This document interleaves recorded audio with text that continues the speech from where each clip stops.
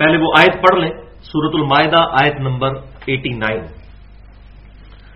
پھر اس کے کانٹیکسٹ میں انشاءاللہ قسم اور منت اس کے صحیح احکام و مسائل میں انشاءاللہ ڈیٹیل کے ساتھ بیان کروں گا، کیونکہ اکثر لوگ اس بارے میں پوچھتے رہتے ہیں، لیکن پہلے اس آیت کو کور کر لیں۔ اور میں نے پہلے بھی بتایا کئی دفعہ یہ بات کہ شریعت محمدیہ صلی اللہ علیہ وسلم کا جو بلو پرنٹ ہے، ابتدائی خاکہ ہے، ابتدائی سکیچ ہے، وہ ہے سورۃ البقرہ، اور اس کے تکمیلی احکام جو ہے وہ سورۃ النساء اور سورۃ المائدہ ہے۔ لہذا سورۃ المائدہ میں آپ شروع سے ہی دیکھ رہے ہیں کہ کتنے زیادہ شریعت کے احکامات جو ہیں ان کا بیان آ رہا ہے، یہ بالکل آخر میں نازل ہونے والی صورتوں میں سے ہے۔ تو ایک اور شریعت کا حکم آ رہا ہے سورۃ المائدہ آیت نمبر 89، بسم اللہ الرحمن الرحیم، لا یؤاخذکم اللہ باللغو فی ایمانکم، اللہ تعالیٰ تمہاری لغو فضول قسم کی جو قسمیں ہیں جو تکیہ کلام کے طور پر بولی جاتی ہیں ان پر تمہارا مواخذہ نہیں کرے گا، جیسا کہ عرب کے اندر یہ رواج آج بھی موجود ہے کہ واللہ واللہ کر کے وہ بات کرتے ہیں کہ اللہ کی قسم اسی طرح ہے، تو یہ تو لغو قسم کی قسم۔ اسی طریقے سے اردو میں بھی، پنجابی میں بھی لوگ، بعض لوگوں کو عادت ہوتی ہے قسم خدا دی، قسم خدا دی ہے گل ہے، تو اللہ تعالیٰ فرما رہا ہے ان قسموں پر تو جو ہے وہ کوئی مواخذہ نہیں کیا جائے گا، لیکن جو واقعی انٹینشن کے ساتھ قسم کھائی جائے گی کسی مستقبل کے کام کے لیے، تو پھر اگر وہ قسم توڑی تو اس کا کفارہ بھی ادا کرنا ہوگا۔ اب اس کا ذکر ہونے جا رہا ہے۔ وَلَٰكِن يُؤَاخِذُكُم بِمَا عَقَدتُّمُ الْأَيْمَانَ، بلکہ اللہ تعالیٰ ان قسموں پر تمہاری پرسش کرے گا کہ جو تم نے مضبوطی کے ساتھ باندھی ہے۔ یہ لفظ ہے ایمان، حمزہ کے اوپر یعنی الف کے اوپر ہے زبر، ایک لفظ ہے ایمان، ایمان تو ہم عقیدے اور نظریے کو کہتے ہیں، تو یہ ایمان نہیں ہے، یہ ایمان ہے، الف کے اوپر زبر ہے، یالین یعنی حمزہ اور یا زبر کے ساتھ۔ فَكَفَّارَتُهُ اطعام 10 مساکین من اوسط ما تطعمون اہلیکم، تو اگر کوئی قسم توڑ دے تو اس کا کفارہ یہ ہے کہ وہ کھانا کھلائے 10 مساکین کو، اوسط درجے کا، جس طرح کے کھانا وہ خود کھاتا ہے اور اپنے گھر والوں کو کھلاتا ہے۔ یہ نہیں ہے کہ خود اچھے درجے کا کھانا کھاتا ہے تو مسکینوں کو اب جو ہے وہ مسور کی دال، اس میں بھی 2 یا 3 جگ پانی ڈال کے تو 10 مسکینوں کو فارغ کرتے، ایسا نہیں، جو وہ خود کھاتا ہے اور گھر والوں کو کھلاتا ہے اس طرح کا کھانا مساکین کو، 10 مساکین کو بٹھا کے جو ہے وہ کھانا کھلا دیا جائے۔ یہ ایک آپشن دی گئی ہے۔ او یا کسوتہم او تحریر رقبہ، دوسرا کہا گیا کسوتہم کہ 10 مساکین کو لباس لے کر دے دے، ان کو کپڑا اوڑھنے کا، یعنی آج کا سمجھ لیں شلوار قمیص، یا باہر کے کسی ملک میں ہے تو پینٹ شرٹ کہہ لیں، جو پہننے کا کپڑا ہے وہ 10 مساکین کو لے کر دے دیا جائے۔ او یا پھر تحریر رقبہ، ایک غلام آزاد کر دیا جائے۔ تو یہ 3 میں سے کوئی ایک کام کرنا ہے، قسم کا کفارہ ان 3 میں سے کوئی ایک کام ہے۔ نمبر 1، یا تو 10 مساکین کو کھانا کھلایا جائے، نمبر 2، یا 10 مساکین کو اوسط درجے کا کپڑا جو عموماً پہنا جاتا ہے وہ لے کر دے دیا جائے، پورا سوٹ، اور نمبر 3 غلام آزاد کیا جائے۔ اب ظاہر ہے کہ غلام والا معاملہ تو اب تقریباً دنیا سے ختم ہو چکا ہے، لہذا یہ آج کے دور کے اعتبار سے تو اس کی ضرورت نہیں ہے۔ اچھا، اب یہ 3 آپشن ہیں، چوتھا کوئی آپشن نہیں ہے، ان تینوں میں سے کوئی بھی کر سکتے ہیں، لیکن اگر کسی شخص کی مالی حالت ایسی نہیں کہ وہ ان تینوں میں سے کوئی کام نہیں کر سکتا، اتنا غریب آدمی ہے، تو اس کے لیے پھر ہے فَمَن لَّمْ يَجِدْ، تو جو کوئی نہ پا سکے ان تینوں میں سے کوئی ایک چیز، فَصِيَامُ 3 أَيَّامٍ، تو وہ 3 دن کا روزہ رکھے گا۔ لیکن یہ 3 دن کا روزہ اس صورت میں رکھنا ہے اگر کوئی غریب بالکل مسکین قسم کا بندہ ہے، اس کے لیے یہ نہیں ہے کہ کوئی کہ جی میں اب کھانا نہیں کھلاتا تو 3 دن کا روزہ رکھ لوں، وہ 3 آپشن ہی ہیں، ان میں سے ہی کوئی لینا ہوگا، یا تو 10 مساکین کو کھانا کھلانا ہوگا، یا ان کو کپڑے لے کر دینے ہوں گے، یا غلام آزاد کرنا ہوگا۔ اور اگر کسی میں ایسی فائنینشیل اس کی سچویشن نہیں ہے کہ وہ یہ کام کر سکے تو پھر وہ 3 دن کے روزے رکھ سکتا ہے، اس کی اجازت موجود ہے۔ لیکن یہ آپشنل نہیں ہے کہ یا 3 کام کر لیں یا 3 روزے رکھ لیں، نہیں، کرنے انہی میں سے ہیں کام. لیکن اگر کسی کے پاس استطاعت نہیں تو وہ یہ کام کر سکتا ہے کہ وہ 3 دن کا روزہ رکھ لے. ذالک کفارۃ ایمانکم، یہ ہے کفارہ تمہاری قسموں کا، اذا حلفتم، جب کہ تم حلفیہ طور پر قسم اٹھا لو. اب اس سے یہ بات بھی پتہ چل گئی کہ قسم دل میں نہیں ہوگی بلکہ علل اعلام زبانیہ ہوگی. کم از کم اپنے کان خود سنیں. واحفظوا ایمانکم، اور حفاظت کیا کرو اپنی قسموں کی. کذالک یبین اللہ لکم آیاتہ، بالکل اس طریقے سے اللہ تعالیٰ اپنی آیات کھول کر بیان کرتا ہے تمہارے لیے، لعلکم تشکرون، تاکہ تم اس کا شکر ادا کر سکو. اللہ تعالیٰ کے جو بتائے ہوئے راستے پر چلنے کے لیے شریعت کے احکامات ضروری ہیں، وہ اللہ تعالیٰ کھول کر تمہارے لیے بیان کر رہا ہے. تو یہ ہوگی سورۃ المائدہ کی آیت نمبر 89 کا ترجمہ اور اس کی مختصر تشریح. اب اس کے کانٹیکسٹ میں انشاءاللہ میں ڈیٹیل گفتگو کروں گا، اور یہ بڑی اہم اور اٹینٹو ہو کر سننے والی گفتگو ہے. تو ڈیٹیل میں جانے سے پہلے بھائیو 2 ٹرمز سمجھ لیجئے، 2 اصطلاحات. نمبر 1 ایمان، جس کو ہم اردو میں کہتے ہیں قسم، اور نمبر 2 نذر، جس کو ہم اردو میں کہتے ہیں منت، منت ماننا کہ میرا یہ کام ہو گیا تو میں یہ کروں گا.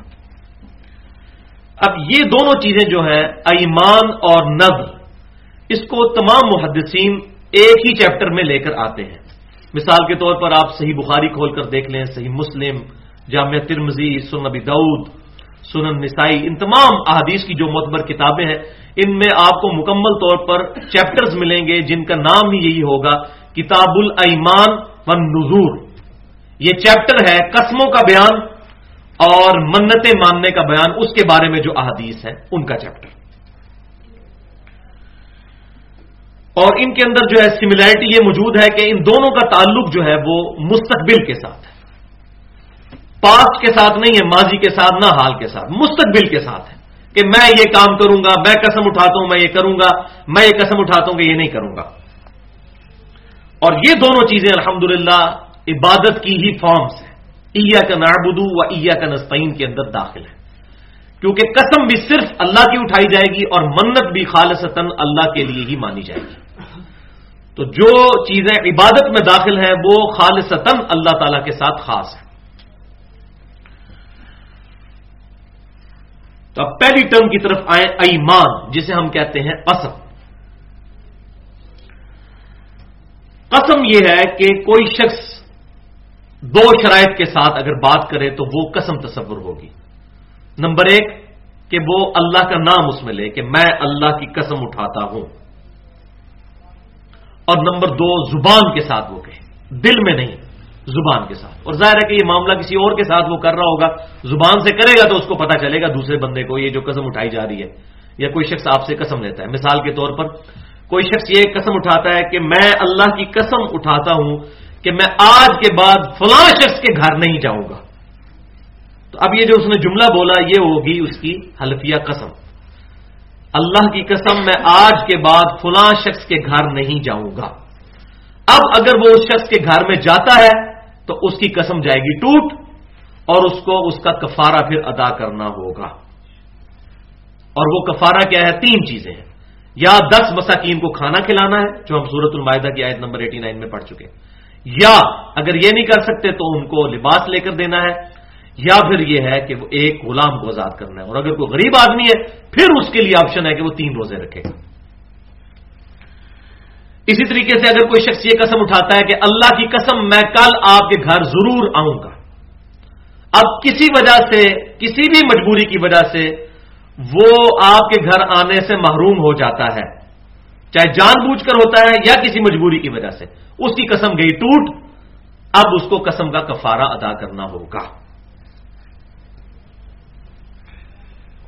تو یہاں یہ بات میں دوبارہ کلیئر کر دوں کہ یہ مستقبل کے بارے میں قسم ہوتی ہے، ماضی کے بارے میں نہیں ہوتی. مثال کے طور پر اگر کوئی شخص یہ کہتا ہے کہ اللہ کی قسم یہ کام فلاں جگہ ہوا تھا، تو اگر یہ جھوٹ بول رہا ہے نا تو اس کا جھوٹ لکھا جائے گا، یہ قسم کوئی نہیں ہوگی، نہ اس کا کوئی کفارہ ہوگا. قسم یہ ہے کہ آپ نے حلف لیا ہے کہ یہ میں کروں گا یا یہ نہیں کروں گا. تو یہ اکثر لوگ پوچھ رہے ہوتے ہیں کہ فلاں نے وہ جھوٹا قرآن اٹھا لیا کسی مسئلے میں، کسی کے ہاتھ میں جھوٹی گواہی دے دی، تو اب کفارہ کیا ہے؟ کفارہ توبہ، کیونکہ وہ ماضی کے بارے میں کھائی نا. مستقبل کے بارے میں اگر ہوگی حلفیہ کوئی بات تو وہ ہوگی قسم. اور دوسری ٹرم ہے نذر، جس کو ہم منت بھی کہتے ہیں اردو زبان کے اندر.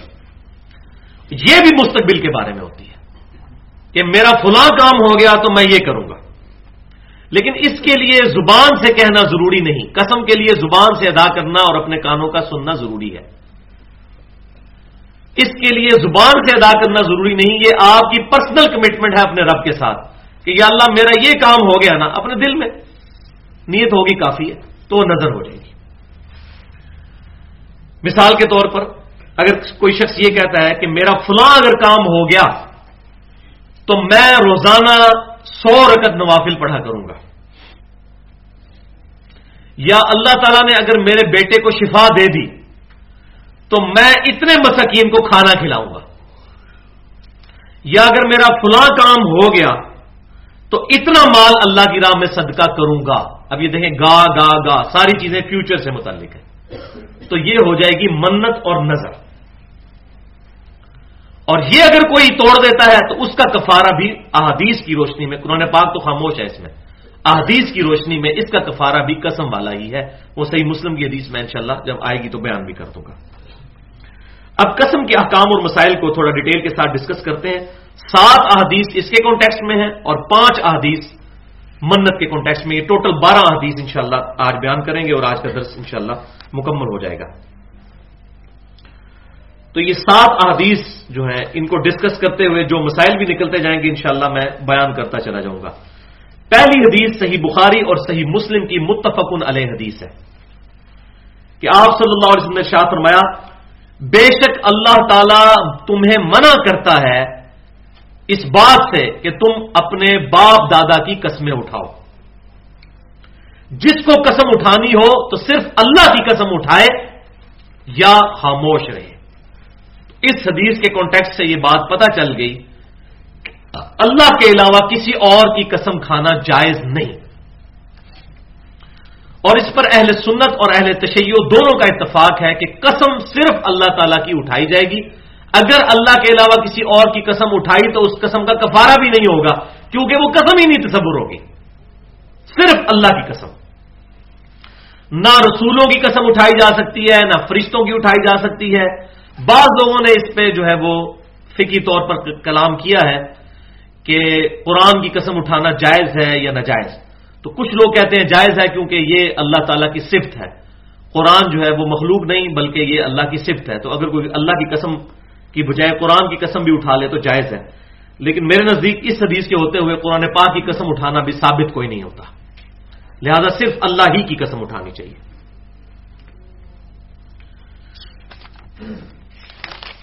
اور اللہ تعالیٰ کی قسم اٹھانا یہ خود اللہ تعالیٰ کی بھی سنت مبارکہ ہے. قرآن پاک میں اللہ تبارک و تعالیٰ نے خود اپنی قسم بھی یاد فرمائی ہے. اب میں یہ لفظ استعمال کروں قسم یاد فرمانا، اور یہ احمد بریلوی صاحب نے بڑا پیارا ترجمہ کیا ہے. جہاں جہاں بھی قسمیں آئی ہیں نا اللہ تعالیٰ کی، تو انہوں نے کہا کہ اللہ تعالیٰ قسم یاد فرماتا ہے، کیونکہ قسم کھانا، اب یہ کھانے کی صفت اللہ تعالیٰ کی طرف منسوب نہیں کی جا سکتی. یہ ایک نٹوریس ورڈ ہے اردو زبان کے اندر، اللہ تعالیٰ کھانے سے پاک ہے، لہذا یہ اپروپریٹ ترجمہ ہے اللہ کی قسم یاد. اللہ نے فلاں چیز کی قسم یاد فرمائی یا قسم اٹھائی، قسم کھائیں گے. تو یہ باریک بات ہے، بلکہ اپریشیٹیبل ہے ان کا یہ نقطہ جو ہے، میں اس کو اپریشیٹ کرتا ہوں. تو اللہ تعالیٰ نے سورۃ النساء کی آیت نمبر 65 کے اندر خود قسم یاد فرمائی اپنی. فلا وربک لا یؤمنون حتی یحکموک فیما شجر بینہم. اے محبوب صلی اللہ علیہ وسلم مجھے آپ کے رب ہونے کی قسم، یہ کبھی بھی مومن نہیں ہو سکتے جب تک کہ اپنے تمام معاملات میں آپ کو اپنا حاکم تصور نہ کر لے. یہ منافقین کے ساتھ گفتگو ہو رہی تھی سورۃ النساء میں نے ڈیٹیل کے ساتھ اس پہ گفتگو کی تھی. اور جب آپ ان کے لیے کوئی فیصلہ فرما دیں تو اپنے دل میں اس کے لیے کوئی حرج نہ پائیں، دل سے قبول کریں آپ کے فیصلے کو، تب یہ مومن ہوں گے. اے محبوب مجھے تیرے رب ہونے کی قسم، تو یہ اللہ تبارک و تعالیٰ نے اپنی قسم یاد فرمائی. اچھا، اب یہاں پر ایک میں کریٹیکل مسئلہ بیان کر دوں کہ اللہ تبارک و تعالیٰ نے قرآن پاک میں مختلف قسمیں یاد فرمائی ہیں. ہمیں تو کہا جا رہا ہے اللہ کے علاوہ کسی کی قسم نہیں اٹھانی، اور خود اللہ تعالیٰ قرآن پاک میں قسمیں اٹھاتا ہے. مثال کے طور پر والعصر، زمانے کی قسم، ان الانسان لفی خسر، کہ بے شک انسان خسارے میں ہے، ساری کی ساری انسانیت خسارے میں ہے. اور پھر آگے اس کی ڈیٹیل چلتی ہے سوائے ان لوگوں کے جن کا بیان آگے ہوا. اب یہاں پر اللہ تعالیٰ نے زمانے کی قسم یاد فرمائی، تو اس کے اندر امپلائڈ یہ ہے کہ زمانہ پیدا کرنے والے کی قسم. ٹائم اینڈ اسپیس اللہ ہی کا پیدا کیا ہوا ہے، تو اس میں امپلائڈ ہے زمانے کی عزت نہیں ہے بلکہ زمانے کو چلانے والے کی. ایک تو یہ اس کی توجیہ ہو سکتی ہے. دوسری توجیہ جو اس سے بھی بہتر ہے، جو میں سمجھتا ہوں، وہ یہ ہے کہ زمانہ اس بات پر گواہ ہے. یہ اللہ تبارک و تعالیٰ کے ساتھ خاص ہے یہ چیز کہ اللہ تعالیٰ جب چاہے تو اپنی مخلوق میں سے بھی کسی چیز کی قسم یاد فرما سکتا ہے. ہمیں اس نے منع کر دیا. یہ جواب زیادہ اپروپریٹ ہے. اور یہ قسم کیوں یاد فرمائے گی کہ زمانہ گواہ ہے کہ ساری انسانیت گھاٹے میں ہے. کیا مطلب؟ کہ زمانے نے وہ وقت دیکھا کہ نوح علیہ السلام کے ساتھ 950 سال تبلیغ کرنے کے بعد بھی صرف 78 بندے ایمان لے کر آئے. وہ 78 بچائے گئے کشتی میں سوار کر کے، باقی سب کے سب ہلاک ہو گئے. ان الانسان لفی خسر، زمانہ گواہ ہے کہ انسانیت ایز اے ہول گھاٹے میں ہے.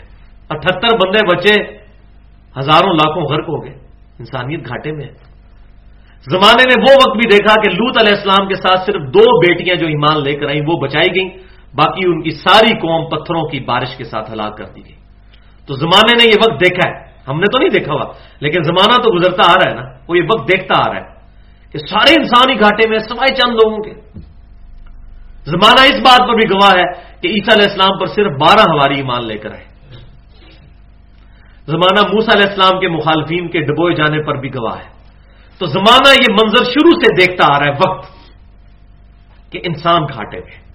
الا الذین آمنوا، ہاں جو ایمان لے آئے، وعملوا الصالحات، اور انہوں نے نیک اعمال کیے، وتواصوا بالحق، اور حق بات کی لوگوں کو دعوت دی، وتواصوا بالصبر، اور حق بات کی دعوت دیں گے تو مار اور پھینٹی تو لگے گی، وتواصوا بالصبر، اور پھر صبر کی بھی تلقین کرتے رہے. یہ 4 شرائط جن کے اندر موجود ہیں، ان کے علاوہ ساری انسانیت گھاٹے میں ہے. اور آج ہمیں نظر بھی آ رہا ہے، آج بھی اگر 6 سے 7 ارب انسان دنیا میں موجود ہیں تو ان میں سے 4.5 ارب کے قریب غیر مسلم ہیں، اور مسلمان بھی جو 1.5 ارب ہیں ان کے عقائد و نظریات بھی آپ کے سامنے ہیں. والعیاذ باللہ تعالی. اسی طریقے سے سورہ جو ہے والتین، اس کے اندر بھی قسمیں یاد فرمائی گئی. والتین والزیتون وطور سینین وہذا البلد الامین. 4 قسمیں. اس میں کیا حکمت ہے؟ یہ اللہ تعالیٰ کے ساتھ خاص ہے کہ اللہ تعالیٰ اپنی مخلوق کی قسم یاد فرماتا ہے. اور اس میں کیا امپلائڈ ہے؟ والتین، انجیل کی قسم. انجیل کے باغات تھے جہاں پر نوح علیہ السلام دعوت توحید دیا کرتے تھے. والزیتون، اور زیتون کی قسم. زیتون کے درخت اور جھاڑیاں اس پہاڑی پر اگی ہوئی تھی جو گلیلی جھیل کے کنارے تھی جہاں پر عیسیٰ علیہ السلام واز فرمایا کرتے تھے. وطور سینین، اور طور پہاڑ کی قسم جہاں پر موسیٰ علیہ السلام کو اللہ تبارک و تعالیٰ نے شرف کلام بخشا اور ان کو تورات عطا فرمائی. وہذا البلد الامین، اور اس امن والے شہر مکہ کی قسم جہاں پر اللہ تعالیٰ نے اپنے محبوب امام کائنات سید الاولین والآخرین شفیع المذنبین رحمت للعالمین سیدنا و مولانا امام اعظم محمد رسول اللہ صلی اللہ علیہ وسلم کے ساتھ کلام فرمایا. یہ 4 ہستیاں پیچھے بیسیکلی ان کو یاد کیا جا رہا ہے. اور پھر ان 4 قسموں کے بعد مقسم علیہ کیا ہے؟ لقد خلقنا الانسان فی احسن تقویم، کہ بے شک ہم نے انسان کو بڑی اچھی تخلیق کے ساتھ پیدا فرمایا. یہ 4 ہستیاں بھی تو گواہ ہیں، یہ بھی تو انسانوں میں سے ہی تھے. نوح علیہ السلام، عیسیٰ علیہ السلام، موسیٰ علیہ السلام اور ہمارے محبوب صلی اللہ علیہ وسلم. یہ 4 ہستیاں اس بات پر گواہ ہیں، ان کا کردار، ان کا کریکٹر، ان کے اعمال، ان کے اخلاقیات، کہ انسان کو اللہ تعالیٰ نے بڑی ہی اعلی تخلیق پر پیدا فرمایا ہے۔ دوسری حدیث جو قسم کے کانٹیکسٹ میں نے بیان کرنی تھی وہ جامع ترمذی اور سنن نبی داؤد میں ہے کہ آپ صلی اللہ علیہ وسلم نے ارشاد فرمایا، جس شخص نے اللہ کے علاوہ کسی اور کی قسم اٹھائی اس نے شرک کیا، وَلِعَاذُ بِاللَّهِ تَعَالَى۔ اب یہ شرک اس درجے کا نہیں ہوگا کہ جس کو ہم شرک اکبر کہیں، یہ شرک اصغر ہے، جیسا کہ ریاکاری کے بارے میں آیا مسند امام احمد میں صحیح سند کے ساتھ حدیث ہے، جس نے کسی شخص کو دکھانے کے لیے نماز پڑھی اس نے شرک کیا، جس نے کسی کو دکھانے کے لیے روزہ رکھا اس نے شرک کیا، اور جس نے کسی کو دکھانے کے لیے صدقہ کیا اس نے بھی شرک کیا۔ اب وہ صدقہ، نماز یا روزہ یہ تمام چیزیں کر رہا تو اللہ ہی کے لیے ہوتا ہے، لیکن اس سے مقصد یہ ہوتا ہے کہ فلاں بندہ خوش ہو جائے، جیسا کہ ہمارے معاشرے میں بھی ہے، لوگ مسجد میں پیسہ لگاتے ہیں، ٹائلز لگواتے ہیں، اور پھر اتنی بڑی وہ نیم پلیٹ لگ جاتی ہے کہ یہ ٹائلیں اور وضو خانہ فلاں بندے نے بنوایا، فلاں چودھری صاحب نے، فلاں ملک صاحب نے، فلاں مرزا صاحب نے لکھا ہوتا ہے نا۔ اب یہ بڑا ظلم ہے کہ کوئی شخص یہ کہے کہ یہ اس نے اللہ کے لیے نہیں شیطان کے لیے کام کیا اس نے اللہ کے لیے، وہ اپنے گمان میں یہی سمجھتا تھا چلو اللہ تعالیٰ کو بھی پورا کر لیں گے اور عوام میں بھی اپنا جو ہے وہ عوام پہ بھی اپنی دھاک بیٹھ جائے گی، تو یہ چیزیں اس نے مکس کر دی۔ اس پوائنٹ آف ویو سے یہ ایک باریک شرک خفی ہے، یہ شرک جلی نہیں جس کے بارے میں وہ آیات ہے کہ وہ کبھی معاف نہیں ہوگا، یہ اس کانٹیکسٹ میں نہیں آتا، یہ شرک خفی ہے، اس کی ایک سمجھیں کہ بالکل باریک سا شیر ہے۔ تو اللہ کے علاوہ کسی کی قسم بھی کھانا، حتیٰ کہ اگر کوئی شخص یہ کہتا ہے نا کہ مجھے کعبے کی قسم، تو یہ بھی شرک خفی ہے۔ ہاں یہ کہہ سکتے ہیں رب کعبہ کی قسم، جو صحابہ کرام علیہ رضوان کھایا کرتے تھے۔ اسی طریقے سے سورۃ الجاسیہ میں بھی آیت ہے، افرائیت من اتخذ الہہ ہوا، اب محبوب صلی اللہ علیہ وسلم آپ نے اس شخص کو دیکھا ہے، اس کی حالت پر غور کیا جس نے اپنی خواہش نفس کو اپنا خدا بنا لیا۔ میرا خیال ہے شاید ہی کوئی مسلمان ہو جو اس سے محفوظ ہو۔ ایک بندہ اگر فجر کی نماز میں اپنے بسترے کو آج کل کی سردیوں میں نہیں چھوڑتا تو اپنے نفس کی پیروی کر رہا ہے، اللہ کے حکم پر وہ نہیں اٹھ رہا، تو کسی درجے میں تو اس نے اپنے نفس کو اپنا الہ بنا لیا۔ لیکن یہ بھی چیز شرک اصغر میں ہی لائی کرے گی، اس کو شرک اکبر نہیں کرے گی، کیونکہ بعض لوگ جو ہے وہ توحید کے معاملے میں بھی پھر غلو کرتے ہیں، ان چیزوں کو بھی پھر ایگزیجریٹ کرنا شروع کر دیتے ہیں، اس لیے میں نے ضروری سمجھا کہ اس کو یہاں پر بیان کر دوں۔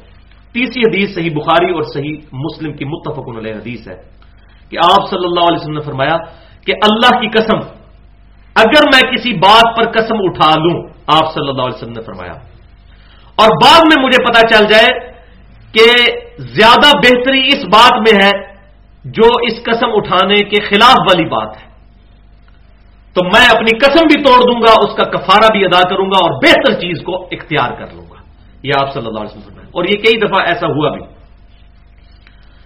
چوتھی حدیث صحیح مسلم میں ہے، آپ صلی اللہ علیہ وسلم نے اپنی امت کو خطاب کرتے ہوئے ارشاد فرمایا کہ تم میں سے جو کوئی شخص بھی قسم اٹھائے اور پھر وہ دیکھے کہ بہتری دوسری طرف تھی تو وہ اپنی قسم توڑ دے اور اپنی قسم کا کفارہ ادا کرے۔ پانچویں حدیث صحیح بخاری اور صحیح مسلم کی متفق علیہ حدیث ہے، آپ صلی اللہ علیہ وسلم نے فرمایا اللہ کی قسم تمہارا اس قسم پر اصرار کرنا جو تمہارے گھر والوں کے سے متعلق ہو، یہ اس سے بڑا گناہ ہے کہ تم قسم توڑ کر اس کا کفارہ ادا کر دو۔ یعنی قسم توڑنا چھوٹا گناہ ہے، لیکن کسی بندے کا اس بات پر قسم کھا لینا اپنے گھر والوں کے معاملے میں، مثال کے طور پر کوئی شخص جو ہے وہ اپنے بیٹے کے بارے میں کہتا ہے میں آج کے بعد سے اللہ کی قسم میں بات نہیں کروں گا، تو اس سے نقصان ہی ہوگا، فائدہ تو نہیں ہوگا۔ یا اسی طریقے سے رشتہ داریوں میں بعض کا بہن سے، بعض کا لوگ والد اور والدہ سے بھی ناراض ہو جاتے ہیں، قسمیں اٹھا لیتے ہیں، تو فرمایا کہ یہ زیادہ بڑا گناہ ہے، وہ چھوٹا گناہ ہے کہ تم قسم اٹھا کر توڑ دو، فوراً قسم توڑی جائے اور اس چیز کو اختیار کیا جائے۔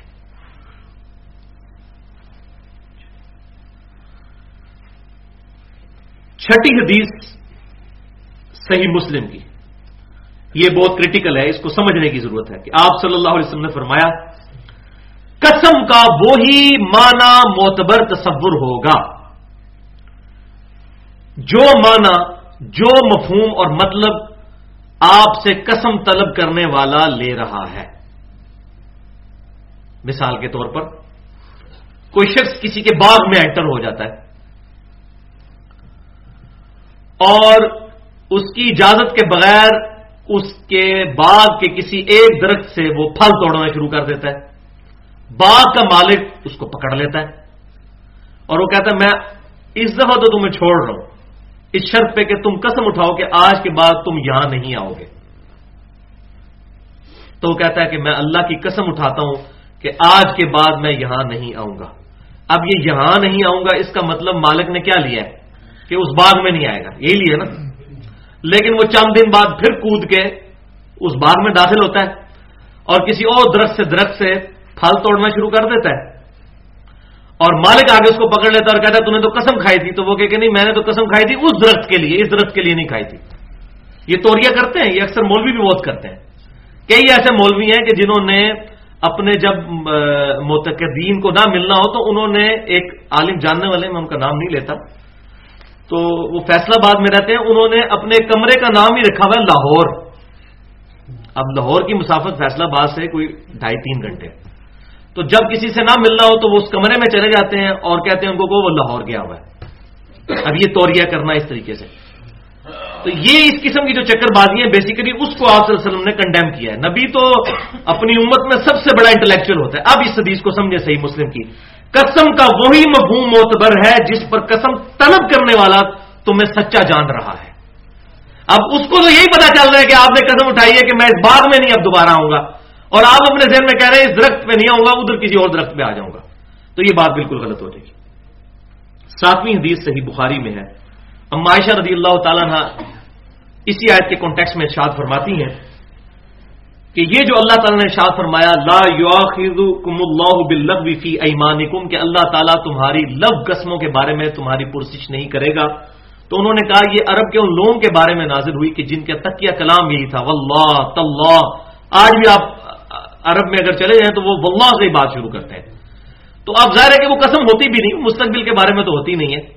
یا اس طریقے سے اگر کوئی مستقبل کے بارے میں بھی قسم اس طرح کھا لیتا ہے واللہ یہ کام میں کروں گا، اب ہے تو مستقبل کے بارے میں، لیکن اگر یہ تقیہ کلام کے طور پر ہے، اور ظاہر ہے کہ جب یہ بات کوئی کر رہا ہوگا سامنے والا اس کا مفہوم معتبر لیا جائے گا نا، وہ یہ نہیں سمجھ رہا ہوگا کہ یہ قسم اٹھا رہا ہے جب تک کہ وہ طلب نہ کر لے گے آپ یہاں قسم اٹھاؤ گے آپ یہ کام کرو گے۔ تو ایک بندہ ویسے کہہ دیتا ہے واللہ میں یہ کام کروں گا، تو چاہے مستقبل کے بارے میں بھی ہو تو یہ لغو قسم ہوگی، اس کی قسم تصور نہیں کی جائے گی۔ البتہ اگر کوئی طلب کر لے آپ سے کہ یہ کام آپ نے لازمی کرنا ہے تو پھر وہ قسم جو ہے وہ تصور ہوگی۔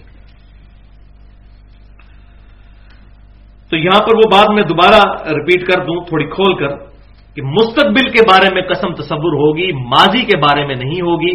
یہ اکثر اوقات مجھے لوگ فون کرتے ہیں جی فلاں جگہ ہمیں قسم اٹھانی پڑی تو جھوٹی قسم اٹھا دی میں نے کسی معاملے کے اندر، تو اب بتائیے میں کیا کروں؟ تو توبہ، صرف کفارہ کوئی نہیں۔ ماضی کے کسی واقعے کے بارے میں کہ اللہ کی قسم فلاں بندے نے یہ کام نہیں کیا اور اس کو پتا تھا کہ اسی نے یہ کام کیا ہے، اور جب اس کو قسم کے لیے بلایا گیا تو اس نے ماضی کے اس واقعے کے بارے میں جھوٹ بول دیا، تو یہ جھوٹ تصور کیا جائے گا، اس کا کفارہ نہیں ہوگا، لیکن توبہ ہوگی، بہت بڑا گناہ ہوگا، یہ اس سے بھی بڑا گناہ ہے، یہ تو فراڈ ہے۔ اور یہاں یہ بھی بات یاد رکھیں کہ بعض اوقات کسی مقدمے وغیرہ میں قرآن پاک بھی لا کر رکھ دیا جاتا ہے اور کہا جاتا ہے قرآن پر ہاتھ رکھ کر قسم دیں، تو یہ جائز ہے، یہ ناجائز نہیں ہے۔ ظاہر ہے کہ اب ایک بندے کو آپ کے بارے میں اعتماد ہی اسی صورت میں آئے گا کہ آپ قرآن پاک پر ہاتھ رکھ کر حلف دیں اس کو، تو اس طریقے سے اگر قرآن پاک پر حلف ڈیمانڈ کیا جائے یا مسجد میں جا کے تو یہ کر لینا چاہیے۔ امام جعفر صادق رحمۃ اللہ علیہ کے بارے میں جو ائمہ اہل بیت میں سے ہیں، ایک واقعہ میں نے پڑھا، اس کی سند مجھے نہیں پتا، لیکن یہ بات جو ہے وہ دل کو لگنے والی ہے، یہ بات اس کا جو تھیم ہے وہ بات سمجھ میں آتی ہے کہ ان کے کسی نے 5 دینار جو ہے وہ ادھار دینا تھا، تو وہ اسے ادھار مانگتے رہے۔ ایک وقت آیا اس نے کہا جی کہ میں آپ کو ادھار جو میں نے آپ سے لیا تھا نہیں دوں گا، کیونکہ میں نے لیا ہی نہیں آپ سے، اگر آپ سچے ہیں تو آپ عدالت میں جا کے اللہ کی قسم اٹھا کر کہیں کہ میں نے آپ سے 5 سکے لیے ہیں سونے کے. تو انہوں نے کہا ٹھیک ہے لے چلو مجھے. تو وہ عدالت میں پیش ہوئے قاضی کے سامنے. تو وہاں امام جعفر الصادق رحمۃ اللہ علیہ جو امام زین العابدین کے پوتے ہیں اور سیدنا حسین کے پڑپوتے، انہوں نے کہا کہ میں اللہ کی قسم اٹھا کر کہتا ہوں کہ اس نے مجھ سے 5 سونے کے سکے لیے. تو قاضی بڑا حیران ہوا کہ آپ لوگ تو اتنا صدقہ اور خیرات کرنے والے لوگ ہیں اور 5 سکوں کے پیچھے قسم اٹھا دی. تو انہوں نے فرمایا کہ یہ سکے میں نے اسے لینے نہیں ہیں، میں نے اس کو معاف کیا اللہ کے لیے، لیکن میں نہیں چاہتا کہ کوئی شخص میری وجہ سے حرام کھا لے. اگر صرف میری قسم اٹھانے کی وجہ سے یہ بات سے باز آ جاتا ہے اور حرام کھانے سے باز آ جاتا ہے تو مجھے قسم اٹھانے میں کوئی آر نہیں ہے. میں نے قسم اٹھا لی، اس کو تو حرام سے بچا لیا میں نے. تو اس طریقے سے بعض اوقات اگر قسم کے لیے یا کسی جگہ معاملے میں طلب کیا جائے اور کوئی کہتا ہے قرآن پہ ہاتھ رکھ کے بات کریں اور آپ کو کانفیڈنٹ ہے آپ کی بات ٹھیک ہے، آپ سچ بول رہے ہیں، تو قرآن پاک پہ ہاتھ رکھ کے قسم دینے میں کوئی حرج نہیں ہے. اب آ جائیے جناب آخری حصے کی طرف. آج کی گفتگو کے 7-8 منٹ رہ گئے، شاید 5-7 منٹ اوپر ہو جائے، لیکن یہ گفتگو آج ہی اس کے ساتھ کنکلوڈ ہو جائے. وہ دوسرا حصہ ہے نظر سے متعلق، جس کو ہم منت بھی کہتے ہیں اردو زبان کے اندر، منت ماننا. مثال کے طور پر کوئی شخص یہ کہتا ہے کہ اگر اللہ نے میرا فلاں کام کر دیا تو اے اللہ میں تجھ سے عہد کرتا ہوں. اب یہ دل میں بھی کرنا کافی، زبان سے کہنا ضروری نہیں کہ اگر میرا بیٹا تندرست ہو گیا تو میں روزانہ 2 رکعت نفل پڑھا کروں گا، یا میں 1000 رکعت نوافل پڑھوں گا، یا اتنا مال خیرات کر دوں گا، اس قسم کی کوئی قسم. تو اس منت مان لے. اس کانٹیکسٹ میں 5 صحیح احادیث ہیں. پہلی حدیث صحیح بخاری اور صحیح مسلم کی متفق علیہ حدیث ہے جو یہ سارے فلسفے کو کلیئر کر دے گی. بڑی حیران کن حدیث. آپ صلی اللہ علیہ وسلم نے فرمایا نظر مت مانو، نظر مت مانو. نظر تقدیر کے معاملے میں کوئی فائدہ نہیں دیتی، بلکہ اس کے ذریعے کنجوس کا مال نکال لیا جاتا ہے. اب اس سے اندازہ لگائیں، ایک بندہ کہتا ہے میرا فلاں کام ہو گیا تو میں اتنی دیگیں اللہ کی راہ میں دوں گا. اس کا کام ہو گیا تو بائی چانس ہی ہو گیا، نہیں ہونا تو نہیں ہوگا. تقدیر کے معاملات کو یہ چینج نہیں کر سکتی نظر اور منت. ہاں صدقے کا معاملہ ڈیفرنٹ ہے، وہ انشاءاللہ میں اس کے ساتھ بیان کر دوں گا. اور یہ بات سمجھ میں بھی آتی ہے کہ آپ اللہ تعالیٰ کے ساتھ شرط لگا رہے ہیں کہ اللہ اگر تو نے میرا یہ کام کیا تو میں یہ کروں گا. یہ قسم آپ نے پہلے ہی شرط لگا لی کہ کام کرے گا تو یہ ویسے ہی بڑی نٹوریس چیز لگتی ہے. اسی لیے اسلام میں اس کو ڈسکریج کیا گیا. آپ دیکھیں آپ صلی اللہ علیہ وسلم نے منع فرمایا نظر مت مانو. اس کے ذریعے تقدیر کا لکھا ہوا نہیں بدلتا، البتہ کنجوس کا مال نکال لیا جاتا ہے.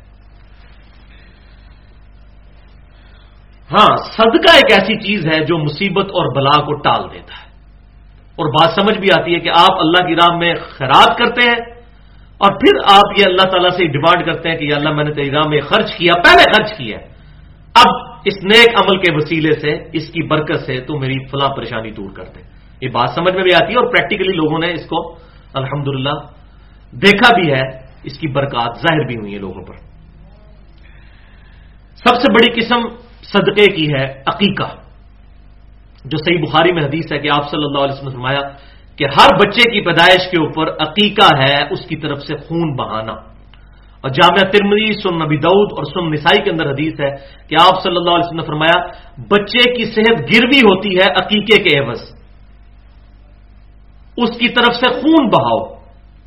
7ویں دن اس کی طرف سے عقیقہ کرو، ایک چیز، اس کا نام رکھو، دوسری چیز، اور تیسری چیز اس کے سر کے بال جو ہے وہ منڈواؤ، اس سے گندگی دور کرو. اور ترمذی میں آگے الفاظ ہیں کہ 2 بکرے لڑکی کی طرف سے، لڑکے کی طرف سے، اور 1 بکرا لڑکی کی طرف سے. اور پھر آپ صلی اللہ علیہ وسلم نے ساتھ یہ بھی فرما دیا کہ اس میں نر اور مادہ کا بھی کوئی نہیں، بکریاں بھی دی جا سکتی ہیں، لیکن پورے 2 جانور دینے ہیں. یہ جو قربانی میں حصہ ڈال لیتے ہیں گائے کے اندر وہ کوئی ثابت نہیں ہے، وہ دین میں ایگزیجریشن ہے. اور میں نے قربانی کے مسائل پہ تقریباً 1.5 گھنٹہ گفتگو کی تھی. مسئلہ نمبر 52 کے نام سے اہل سنت پاک.com پر رکھی ہوئی ہے، قربانی کے صحیح احکام اور صحیح مسائل کے نام سے. تو صدقہ بھی جو ہے وہ مصیبت کو ٹالتا ہے. عقیقہ صدقے کی ہی ایک قسم ہے. صحیح بخاری اور صحیح مسلم میں درجنوں احادیث موجود ہیں جس میں صدقے کی مختلف فارمز بتائی گئی ہیں. ہمارے معاشرے کے اندر عموماً صدقہ سمجھا جاتا ہے کوئی مال اللہ کی راہ میں خرچ کیا جائے تو وہی صدقہ ہے. یہ ایک اس کی قسم ہے. صرف بخاری اور مسلم میں جو 10 بڑی بڑی قسمیں آئی ہیں میں صرف ان کے نام بتا دیتا ہوں, ابھی ٹائم نہیں کہ میں وہ احادیث بیان کروں, اور یہ ساری بخاری اور مسلم میں, اس سے باہر کوئی نہیں. نمبر 1, عدل کے ساتھ فیصلہ کرنا. آپ کو منصف بنایا گیا کہ بھائی اب ہم دونوں کی بات سنیں اور بتائیں کون حق پر ہے, تو حق کے ساتھ فیصلہ کرنا فرمایا یہ صدقہ ہے. نمبر 2, سواری میں کسی سوار کی مدد کرنا. کوئی بوڑھا آدمی ہے, سواری پہ نہیں چڑھ سک رہا, آپ اس کو چڑھا دیتے ہیں یا اس کا سامان اٹھا کر گاڑی کے اوپر رکھوا دیتے ہیں, تو یہ بھی صدقہ ہے. نمبر 3, راستے سے کسی تکلیف دہ شے کو دور کر دینا, جو لوگوں کے لیے پریشانی کا باعث بنی ہوئی ہو, یہ بھی صدقہ ہے. نمبر 4, کسی سے اچھے طریقے سے بات کرنا, مسکرا کر اس کو ڈیل کرنا, یہ بھی صدقہ ہے. نمبر 5, نماز کی طرف قدم بڑھانا, یعنی پیدل چل کر جانا, ہر قدم یہ ایک صدقہ ہے. نمبر 6, نیکی کا حکم دینا, کسی کو نیک بات بتا دینا اچھی, یہ بھی صدقہ ہے. نمبر 7, برائی سے روکنا. نمبر 8, لا الہ الا اللہ کہنا, اللہ اکبر کہنا, سبحان اللہ کہنا, الحمدللہ کہنا, استغفر اللہ کہنا, یہ تمام تسبیحات آپ صلی اللہ علیہ وسلم نے فرمائی صدقہ ہے. اور یہ ساری کی ساری چیزیں بخاری اور مسلم دونوں میں ہیں, باہر سے میں بیان نہیں کر رہا.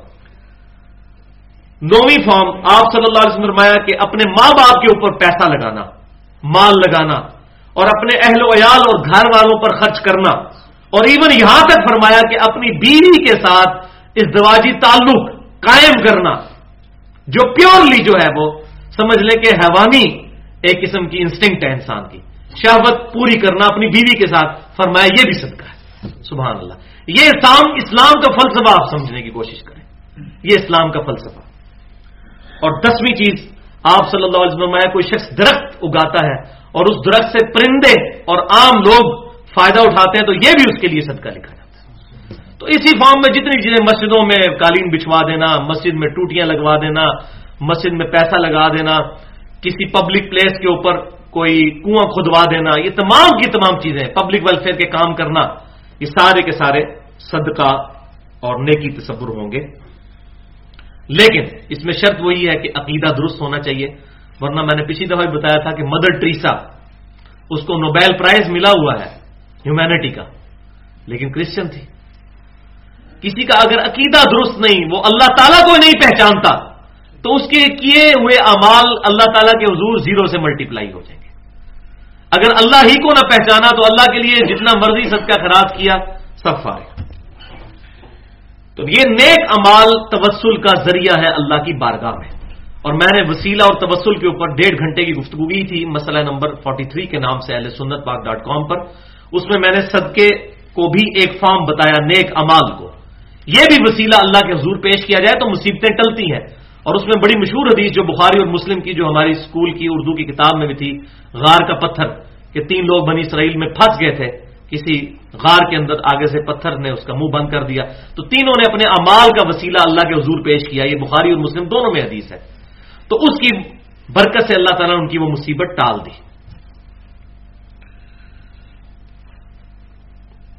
دوسری حدیث نظر اور منت کے کانٹیکسٹ میں صحیح بخاری میں ہے کہ آپ صلی اللہ علیہ وسلم نے فرمایا, جو شخص اللہ کی اطاعت کی نظر مانے تو اس کو پورا کرے, اور جو اللہ کی نافرمانی کی نظر مانے تو اس کو پورا مت کرے. اور صحیح مسلم میں الفاظ آگے یہ ہیں کہ اللہ کی نافرمانی کی منت بھی پوری مت کرو, اور وہ منت بھی پوری مت کرو جو تمہارے بس سے باہر ہے. اب کوئی شخص اپنے اوپر اتنی بڑی مصیبت منت کی شکل میں داخل کر لیتا ہے کہ میں روزانہ 1000 رکعت نوافل پڑھوں گا, اب بعد میں اس کو اندازہ ہو گیا تو بڑا مشکل کام ہے, تو یہ تو میرے بس سے ہی باہر ہے. تو اس قسم کی منت کو بھی پورا مت کیا جائے. تو 2 قسم کی منتیں, جو اللہ کی نافرمانی کی ہو یا بس سے باہر ہو جائے, یا اتنے لاکھ روپے میں خیرات کروں گا اور بعد میں اس کو اندازہ ہو کہ میں تو یہ دے دیا تو خود کنگال ہو کے بیٹھ جاؤں گا, تو یہ بھی ایگزیجریشن ہے. تیسری حدیث صحیح بخاری اور صحیح مسلم کی متفق علیہ حدیث ہے, اور یہ بھی اسلام کا فلسفہ کلیئر کرے گی اس کانٹیکسٹ میں. اور میں یہ سمجھتا ہوں کہ صوفیاء کا جو غلط نظریہ ہے ایگزیجریشن دین کے معاملے میں, اس کے اوپر یہ بڑی کاری ضرب ہے, بہت کاری ضرب. کہ ایک بوڑھا شخص 2 بیٹوں کے سہارے حج کے لیے پیدل سفر کر رہا تھا. بخاری میں بھی ہے مسلم میں بھی. آپ صلی اللہ علیہ وسلم نے فرمایا اس کو کیا ہوا ہے؟ تو لوگوں نے بتایا کہ اللہ کے رسول صلی اللہ علیہ وسلم اس نے منت مانی ہے کہ یہ پیدل سفر کرے گا حج کا. تو آپ صلی اللہ علیہ وسلم نے بڑا سخت جملہ ارشاد فرمایا. وہ ذرا جملہ سن لیں. آپ نے فرمایا اللہ تم سے اور تمہاری نظر سے بے نیاز ہے کہ تم اپنی جان کو مشقت میں ڈالو. اللہ تعالیٰ تم سے اور تمہاری اس منت سے بھی بیزار ہے, دونوں سے بیزار ہے. اس قسم کی مصیبت اپنے گلے میں تم نے ڈال لی ہے. اور پھر حکم فرمایا کہ اس کو کہو سواری پر سوار ہو جائے. یہ آپ صلی اللہ علیہ وسلم. اب یہ کہنا جی فلاں بندے نے نچ کے مرشد منایا, سنا بابا بلے شاہ نے نچ کے مرشد منایا. فلاں بندہ جی وہ جب ایک جی خواجہ فرید الدین گنجے شکر جب لاہور میں آتے تھے تو باہر سے جوتیاں اتار کر تو پیدل علی بن عثمان اجویری کے مزار پر جایا کرتے تھے. یہ اس قسم کی باتیں کتنی مشہور ہیں. اب یہ ساری کی ساری چیزیں دیکھ لیں. آپ صلی اللہ علیہ وسلم کی تعلیمات کے بالکل اپوزٹ. وہ حج کرنے جا رہا ہے, اللہ کے لیے حضور یہ کام نہیں کرنے دے رہے. اور فرمایا اللہ تم سے بھی بری ہے اور تمہاری اس منت سے بھی بری ہے جو تم نے اپنے اوپر یہ مصیبت خود سے ڈال دی ہے. اور حکم فرمایا کہ تم سوار ہو جاؤ. لہذا وہی بات میں جو اکثر بتاتا ہوں, اب اس کو آپ سامنے رکھیں. اور وہ ابو بکر شبلی جو جنید بغدادی کے مرشد ہیں, وہ کہتے ہیں 30 سال تک میں نے اپنی آنکھوں میں نمک کا سرما لگایا تاکہ میں رات کو جا کر عبادت کر سکوں, اللہ کو خوش کر سکوں. پھر اس کے بعد مجھے عادت ہی پڑ گئی, مجھے رات کو نیند ہی نہیں آتی تھی. تو آنکھیں ختم ہو گئی ہوں گی, نیند کہاں سے آنی تھی. تو اب یہ دیکھ لیں بالکل سائملٹینیس کنٹراسٹ. اور وہ حدیث بخاری اور مسلم کی متفق علیہ حدیث جو میں نے پہلے بھی بیان کی, جو 3 لوگوں نے آ کر نبی صلی اللہ علیہ وسلم کی غیر موجودگی میں آپ صلی اللہ علیہ وسلم کی بیوی کے ساتھ جو گفتگو کی زوجہ محترمہ کے ساتھ, تو اس کے بعد انہوں نے ڈسیژن کیا. ایک نے کہا کہ میں روزانہ نماز پڑھوں گا, دوسرے نے کہا میں روزانہ روزہ رکھوں گا, تیسرے نے کہا میں نکاح نہیں کروں گا. تو آپ صلی اللہ علیہ وسلم نے ان کو بلا کر ڈانٹا اور فرمایا کہ دیکھو میں تم سے زیادہ اللہ کا خوف رکھنے والا ہوں, لیکن میں نماز پڑھتا بھی ہوں, نفلی نماز رات کو سوتا بھی ہوں, اور میں نفلی روزے رکھتا بھی ہوں, چھوڑ بھی دیتا ہوں, اور میں نے نکاح کیے ہیں. ان نکاح سنتی فمن رغب عن سنتی فلیس منی. نکاح میری سنت ہے, جس نے میری سنت سے اغراض کیا اس کا میرے ساتھ تعلق ہی کوئی نہیں. جب رسول اللہ صلی اللہ علیہ وسلم کے ساتھ تعلق ہی ٹوٹ گیا تو اب یہ کیسے کہتے ہیں ہمارے مرشد نبی صلی اللہ علیہ وسلم کے قدموں تک پہنچا دے گا. وہ تو خود آپ صلی اللہ علیہ وسلم سے رشتہ توڑ بیٹھا ہوا ہے اس قسم کی ایگزیجریشن کر کے. ولیعوذ باللہ تعالی. چوتھی حدیث صحیح مسلم کی, وہ ہے نظر کا کفارہ. تو آپ صلی اللہ علیہ وسلم نے فرمایا صحیح مسلم کی حدیث کہ نظر کا کفارہ یعنی منت کا کفارہ قسم کے کفارے کی طرح ہے, جو سورۃ المائدہ کی آیت نمبر 89 میں ہم سن چکے. 3 چیزیں ہیں, یا 10 مساکین کو کھانا کھلانا ہے, یا 10 مساکین کو کپڑے لے کر دینے ہیں, اور اگر یہ نہ ہو سکے تو تیسری جو آپشن ہے اس میں وہ ہے غلام کو آزاد کرنا. تو یہ 3, ان تینوں میں سے کوئی کام, اور یہ تینوں بیک وقت کوئی کام کیے جا سکتے ہیں. لیکن اگر یہ معاملات کوئی نہیں کر سکتا, غریب آدمی ہے, تو اس کے لیے پھر یہ ہے کہ 3 روزے رکھ لے. تو وہ نظر کا بھی کفارہ اور مدت کا بھی کفارہ. بلکہ سنن نسائی میں یہ صحیح مسلم کی حدیث مزید ڈیٹیل کے ساتھ ہے. یہ کنکلوڈنگ حدیث ہے کہ آپ صلی اللہ علیہ وسلم نے فرمایا کہ منت کی 2 قسمیں ہیں. پہلی قسم ہے کہ اللہ کی اطاعت میں نظر مانی جائے تو وہ اللہ کے لیے ہے, اسے پورا کرو. دوسری قسم یہ ہے کہ اللہ کی نافرمانی میں نظر مانی جائے, وہ شیطان کے لیے ہے, اس کو مت پورا کرو. مثلا اب اس کی مثالیں تو ماشاءاللہ ہمارے یہاں پنجاب کے کلچر میں درجنوں کے حساب سے دی جا سکتی ہیں کہ شیطان کے لیے کون سی منتیں مانی جا رہی ہیں. مثال کے طور پر یہ اگلے دن بھی ٹی وی پہ خبر آئی ہوئی تھی کہ کسی شخص نے یہ منت مانی تھی کہ میرا یہ کام ہو گیا تو میں اپنا بیٹا ذبح کر دوں گا. اس کے پیر صاحب نے اس کو کہا تھا. وہ شکر ہے کہ اینڈ ٹائم پہ پکڑا گیا. تو اس قسم کی نظر کو پورا کرنا یہ حرام ہے, یہ شیطانی نظر ہے. اسی طریقے سے ہمارے اس معاشرے میں ہے کہ اگر اللہ تعالیٰ نے مجھے بیٹا دیا تو 5 سال تک اس کے بال نہیں کٹواؤں گا. حالانکہ ہم سن چکے کہ آپ صلی اللہ علیہ وسلم کہ 7ویں دن اس کے بال کاٹنے, سار منڈانا ہے.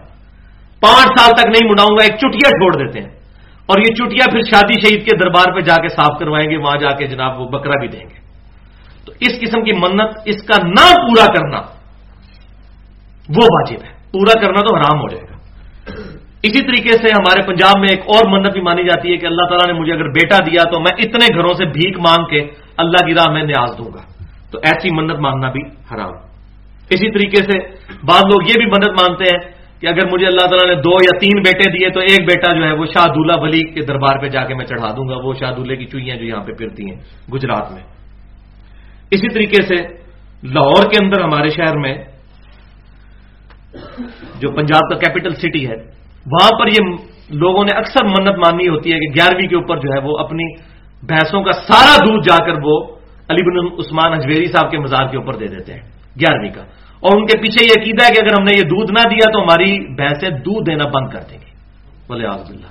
تو ان سے پوچھیں کہ انگریزوں کی بھینسیں اور آسٹریلین جو گائے ہیں جو اتنا زیادہ دودھ دیتی ہیں، وہاں کون سا مزار بنا ہوا ہے جس کے اوپر وہ لے کے جاتے ہیں؟ وہ ہماری بھینسوں سے بھی زیادہ دودھ دیتی ہے۔ تو جب کسی کی مت ماری جائے، گیئر الٹا لگ جائے تو اس کا کوئی علاج نہیں ہے۔ اسی طریقے سے میرا فلاں کام ہو گیا تو میں فلاں دربار پر جا کر اتنی دے کے دوں گا، میں کھڑی شریف جا کر دیکھ دوں گا، میں لال شہباز قلندر کے مزار کے اوپر جا کر دیکھ دوں گا، یہ اس طرح کی تمام منتیں ماننا یہ اللہ تعالیٰ کی نافرمانی ہے۔ ہم یہ نہیں کہتے کہ وہ ان بزرگوں کے نام کی منت کوئی مان رہے ہیں، ظاہر اللہ کے نام کی دے رہے ہیں، لیکن وہاں کیوں دیتے ہیں؟ یہاں پر دیں، یہاں پر غریب نہیں موجود۔ تو اس چیز کو خاص کر لینا بیسیکلی اس کی ممانعت ہے۔ اسی کانٹیکسٹ میں یہ آخری حدیث ہے جو نظر کے کانٹیکسٹ میں نے بیان کرنی ہے، 5ویں حدیث جو سنن نبی داؤد میں ہے، اسی منت اور نظر اور قسم والے چیپٹر میں انٹرنیشنل نمبر کے مطابق 3313 کہ آپ صلی اللہ علیہ وسلم کے پاس ایک صحابی آئے، انہوں نے کہا یا رسول اللہ صلی اللہ علیہ وسلم، میں نے یہ منت مانی ہے کہ میں مقام بوانا پر جا کر، مقام بوانا ایک بوانا جگہ تھی، وہاں پر جا کر اونٹ ذبح کروں گا۔ تو آپ صلی اللہ علیہ وسلم نے ان سے 2 سوال کیے۔ پہلا سوال کیا، کیا وہ ایسی جگہ تو نہیں جہاں پر جاہلیت میں کسی بت کی پرستش کی جاتی تھی؟ یعنی پہلے بھی کی جاتی تھی، اب کی نہیں بات ہو رہی، کسی بھی زمانے میں وہاں پر غلط کام ہوتا تھا، یہ نہ ہو کہ ان کے ماننے والے کہیں کہ یہی وہی دوبارہ ان بزرگوں کی یاد تازہ ہو رہی ہے، ایسا تو نہیں؟ تو انہوں نے کہا یا رسول اللہ ایسا نہیں ہے۔ پھر آپ صلی اللہ علیہ وسلم نے فرمایا، دوسرا سوال کیا کہ وہاں پر کوئی زمانہ جاہلیت میں کوئی عید یا کوئی میلہ یا اس قسم کی سرمنی تو نہیں منائی جاتی تھی؟ آج کل نہیں، پہلے بھی؟ تو انہوں نے کہا نہیں یا رسول اللہ۔ تو آپ صلی اللہ علیہ وسلم نے فرمایا کہ تم اپنی نظر پوری کرو، اور پھر فرمایا کہ ہاں اللہ کی نافرمانی میں نظر پوری کرنا کوئی ضروری نہیں، اور نہ ہی اس شے کا پورا کرنا کہ جس کی ملکیت ہی انسان کے پاس نہیں ہے۔ مثال کے طور پر کوئی اپنے وہ جس طرح لوگ یہ شعر و شاعری میں بات کر دیتے ہیں، میں تیرے لیے چاند توڑ کر لے آؤں گا، یہ کر دوں گا، اب یہ منت اس قسم کی کو مانتا ہے تو ظاہر وہ پوری تو کر ہی نہیں سکتا، تو کفارہ ادا کرے گا۔ تو اس حدیث سے مزاج رسول صلی اللہ علیہ وسلم اور اسلام کی تھیم پتہ چل گئی کہ اسلام کی تھیم کیا ہے توحید کے معاملے میں، کہ آپ صلی اللہ علیہ وسلم نے ایسی جگہوں پر صدقہ اور خیرات کرنے سے بھی منع کیا ہے جہاں پر خلاف شرع کام ہوتے ہوں۔ تو اب کس کو نہیں پتا کہ ان درباروں پر خلاف شرع کام ہو رہے ہیں یا نہیں؟ خود بریلوی، میں خود بھی 31 سال تک بریلوی رہا، مجھے پتا ہے کہ بریلوی مکتبہ فکر کے بڑے بڑے علماء خود کنڈیم کرتے ہیں ان میلوں کو۔ ہمارے جیلم شہر میں بھی جو میلہ لگتا ہے یہ سلمان پارس، علماء کنڈیم کرتے ہیں، لیکن یہ لادہ سے ایک لابی بن چکی ہوئی ہے کہ جو اس وقت ان سے چھٹکارا ناممکن ہو چکا ہے۔ تو خود ان میلے ٹھیلوں کے وہ بریلوی مکتبہ فکر کے علماء بھی خلاف ہیں، اور چند ایک پھر بیچ میں ہے ایسے جو روٹی کے چکر میں جو ہے وہ پشت پناہی بھی کرتے ہیں، پر اوور آل اگر احمد بریلوی صاحب کی آپ تعلیمات پڑھ کے دیکھیں تو وہ ان چیزوں کے خلاف تھے۔ تو اسلام کی تھیم پتہ چل جاتی ہے۔ تو میرے نزدیک جہاں پر بھی اللہ اور اس کے رسول صلی اللہ علیہ وسلم کے نافرمانی کے کام ہو رہے ہیں وہاں پر تو جانا ہی نہیں چاہیے۔ صحیح مسلم میں حدیث ہے کہ آپ صلی اللہ علیہ وسلم نے منع فرمایا 3 کاموں سے، قبر کو پکا کرنے سے، قبروں پر عمارت تعمیر کرنے سے، اور قبروں پر بیٹھنے سے۔ ڈائریکٹ بیٹھنا بھی منع ہے اور وہاں پر مجاور بن کے بیٹھنا، دونوں طریقوں سے منع ہے۔ اب جہاں پر یہ کام ہو رہے ہیں وہ اللہ اور اس کے رسول کی نافرمانی کے کام ہو رہے ہیں، وہاں پر نہیں جانا چاہیے۔ تو اسی کانٹیکسٹ میں نے ایک پورا لیکچر دیا ہے 2 گھنٹے اور 11 منٹ کا، مسئلہ نمبر 63 کے نام سے، 11 اور 12 ربیع الاول کی درمیانی رات پچھلے سال 1433 ہجری میں ولادت مصطفیٰ صلی اللہ علیہ وسلم اور رسول اللہ کی آخری وصیتیں، اس میں نے ڈیٹیل کے ساتھ یہ باتیں بتائی ہیں کہ قبروں کے معاملے میں پروفٹ صلی اللہ علیہ وسلم کو اپنی وفات کے وقت کتنی ٹینشن تھی، کہ ان چیزوں سے کس طریقے سے امت میں گمراہی پھیلے گی، اور آپ صلی اللہ علیہ وسلم اسٹرکٹلی اس کو منع کر رہے تھے. یہاں پر میں صرف ایک حدیث ہی بیان کر دیتا ہوں اور اس پر انشاءاللہ گفتگو کنکلوڈ کرتے ہیں. صحیح بخاری اور مسلم کی متفقون علیہ حدیث ہے کہ آپ صلی اللہ علیہ وسلم نے فرمایا کہ 3 مسجدوں کے علاوہ اپنے کجاوے مت کسو، سفر اختیار نہ کرو ایکسٹرا آرڈنری ثواب کی حیثیت سے. یہ تصور کرتے ہوئے کہ فلاں جگہ میں نماز پڑھوں گا تو زیادہ ثواب ہوگا سوائے 3 مسجدوں کے. ویسے تو سفر کر سکتے ہیں، کوئی علم دین حاصل کرنے کے لیے اپنے معاش کے لیے کرے، لیکن ایکسٹرا آرڈنری ثواب کی نیت سے 3 مسجدوں کے علاوہ سفر مت کرو. پہلا مسجد الحرام بیت اللہ شریف، دوسرا مسجد نبوی، اور تیسرا بیت المقدس یعنی مسجد اقصی. یہ بخاری اور مسلم ہے، اور اس کی ایکسپلینیشن صحابہ کا فہم وہ سنن نسائی کے اندر موجود ہے. اور یہ ساری چیزیں میں نے اس پمفلٹ میں لکھی ہیں جس کا نام ہی ہے رسول اللہ کی آخری وصیتیں، ریسرچ پیپر نمبر 1 اہل سنت پاک.com پر صرف 4 صفحوں کہ آپ صلی اللہ علیہ وسلم نے اپنی وفات کے وقت جو نصیحتیں کی ہیں، اس میں نے یہ سنن نسائی کی حدیث لکھی ہے کہ سیدنا ابو ہریرہ رضی اللہ تعالیٰ عنہ کہتے ہیں کہ میں کوہ طور پہاڑ پر گیا، وہاں پر میری ملاقات سابقہ یہودی عالم جو بعد میں مسلمان ہو گئے تھے لیکن حضور صلی اللہ علیہ وسلم کے صحابی نہیں ہے، آپ کا زمانہ پایا ہے لیکن اس وقت وہ کافر تھے، بعد میں مسلمان ہوئے، کعب بن احبار تابعی رحمت اللہ علیہ. تو ان سے ملاقات ہوئی. سیدنا ابو ہریرہ کہتے ہیں میری ملاقات ہوئی، ہم پورا دن کوہ طور پر رہے، طور پہاڑ پر. وہ مجھے تورات سے نبی صلی اللہ علیہ وسلم اور اسلام کے بارے میں باتیں بتاتے رہے اور میں ان کو نبی صلی اللہ علیہ وسلم کی احادیث سناتا رہا. جب میں واپس آیا تو میری ملاقات ابو بصرہ غفاری رضی اللہ تعالیٰ عنہ ایک صحابی کے ساتھ ہوئی اور انہوں نے پوچھا کہ ابو ہریرہ کہاں سے آ رہے ہو؟ تو میں نے کہا میں کوہ طور پہاڑ پر گیا تھا. انہوں نے کہا اللہ کی قسم اگر تم طور پر جانے سے پہلے مجھے پوچھ لیتے تو تم کبھی بھی طور پر نہ جاتے کہ میں نے اپنے محبوب صلی اللہ علیہ وسلم سے یہ بات سنی کہ 3 مسجدوں کے علاوہ کسی اور جگہ کا سفر نہ کرو ایکسٹرا آرڈنری ثواب کی نیت سے. اللہ اکبر کبیرہ. حالانکہ کوئی طور عام پہاڑ نہیں، قرآن پاک میں پوری سورت ہے سورہ طور، اس کا پہاڑ کی اللہ نے قسم یاد فرمائی ہے، وَالطُّورِ وَكِتَابٍ مَسْطُورٍ. اس پہاڑ کا کیا مقام ہوگا؟ ہمارے علی بن عثمان حجویری داتا دربار جس کو کہتے ہیں، یا معین الدین چشتی صاحب کے دربار، یا شیخ عبد القادر جیلانی صاحب کے دربار سے تو بہت زیادہ مقام ہے اس کا. لیکن ابو بصرہ نے کہا اے ابو ہریرہ تم نے اگر مجھے پہلے مل لیتے تو یہ کام میں تمہیں نہ کرنے دیتا. کہ آپ صلی اللہ علیہ وسلم نے 3 مسجدوں کے علاوہ ایکسٹرا آرڈنری ثواب کی نیت سے سفر سے ممانعت فرمائی ہے. حضرت ابو ہریرہ خاموش ہو گئے، صحابی تھے نا، خاموش ہو گئے. بات سمجھ آ گئی. تو یہ بات سمجھے کہ اسلام کی تھیم کو سمجھنے کی کوشش کریں. اگر یہ چیزیں سمجھ آ جائیں تو معاملہ بالکل کلیئر ہو جائے گا. ورنہ صحیح مسلم میں وہ تو حدیث ہے کہ قبروں پر جاؤ تاکہ آخرت کی یاد ہے. قبروں پر جانے کا حکم ہے، عورتوں کو بھی مرد کو بھی، دونوں کو اجازت ہے. لیکن عورتیں جو ہیں وہ ہمیشہ نہ جائیں، کبھی کبھار جائیں. وہ میں نے ڈیٹیل کے ساتھ صحیح مسلم سے جامع ترمذی سے اس لیکچر میں بیان کیا ہے. لیکن مزاروں پہ جانے کا نہیں. یہ مزار خود نبی صلی اللہ علیہ وسلم کی نافرمانی پر بنائے گئے. آپ نے منع فرمایا تھا یہ کام نہیں کرنے، قبروں کو پکا نہیں کرنا، عمارت نہیں بنانی، مجاور بن کے نہیں بیٹھنا. اب اس نافرمان تو اب یہ سوال ہی غلط ہے جی. بتائیں جی مزاروں پر جانا جائز ہے ناجائز؟ تو یہ سوال ہی غلط ہے. یہ سوال بالکل اس طریقے سے ہے کہ اگر کوئی بندہ یہ کہتا ہے کہ جی یہ بتائیے کہ یہ سینما بنانا جائز ہے ناجائز، تو یہ کام ہی غلط ہو رہے ہیں وہاں پر. کوئی کہ نہیں اسلامی فلموں کے لیے سینما بنایا صرف، یہ پاسبل ہے یہ بات؟ تو یہ مزار بنانا ہی غلط ہے، سینما بنانا ہی غلط ہے.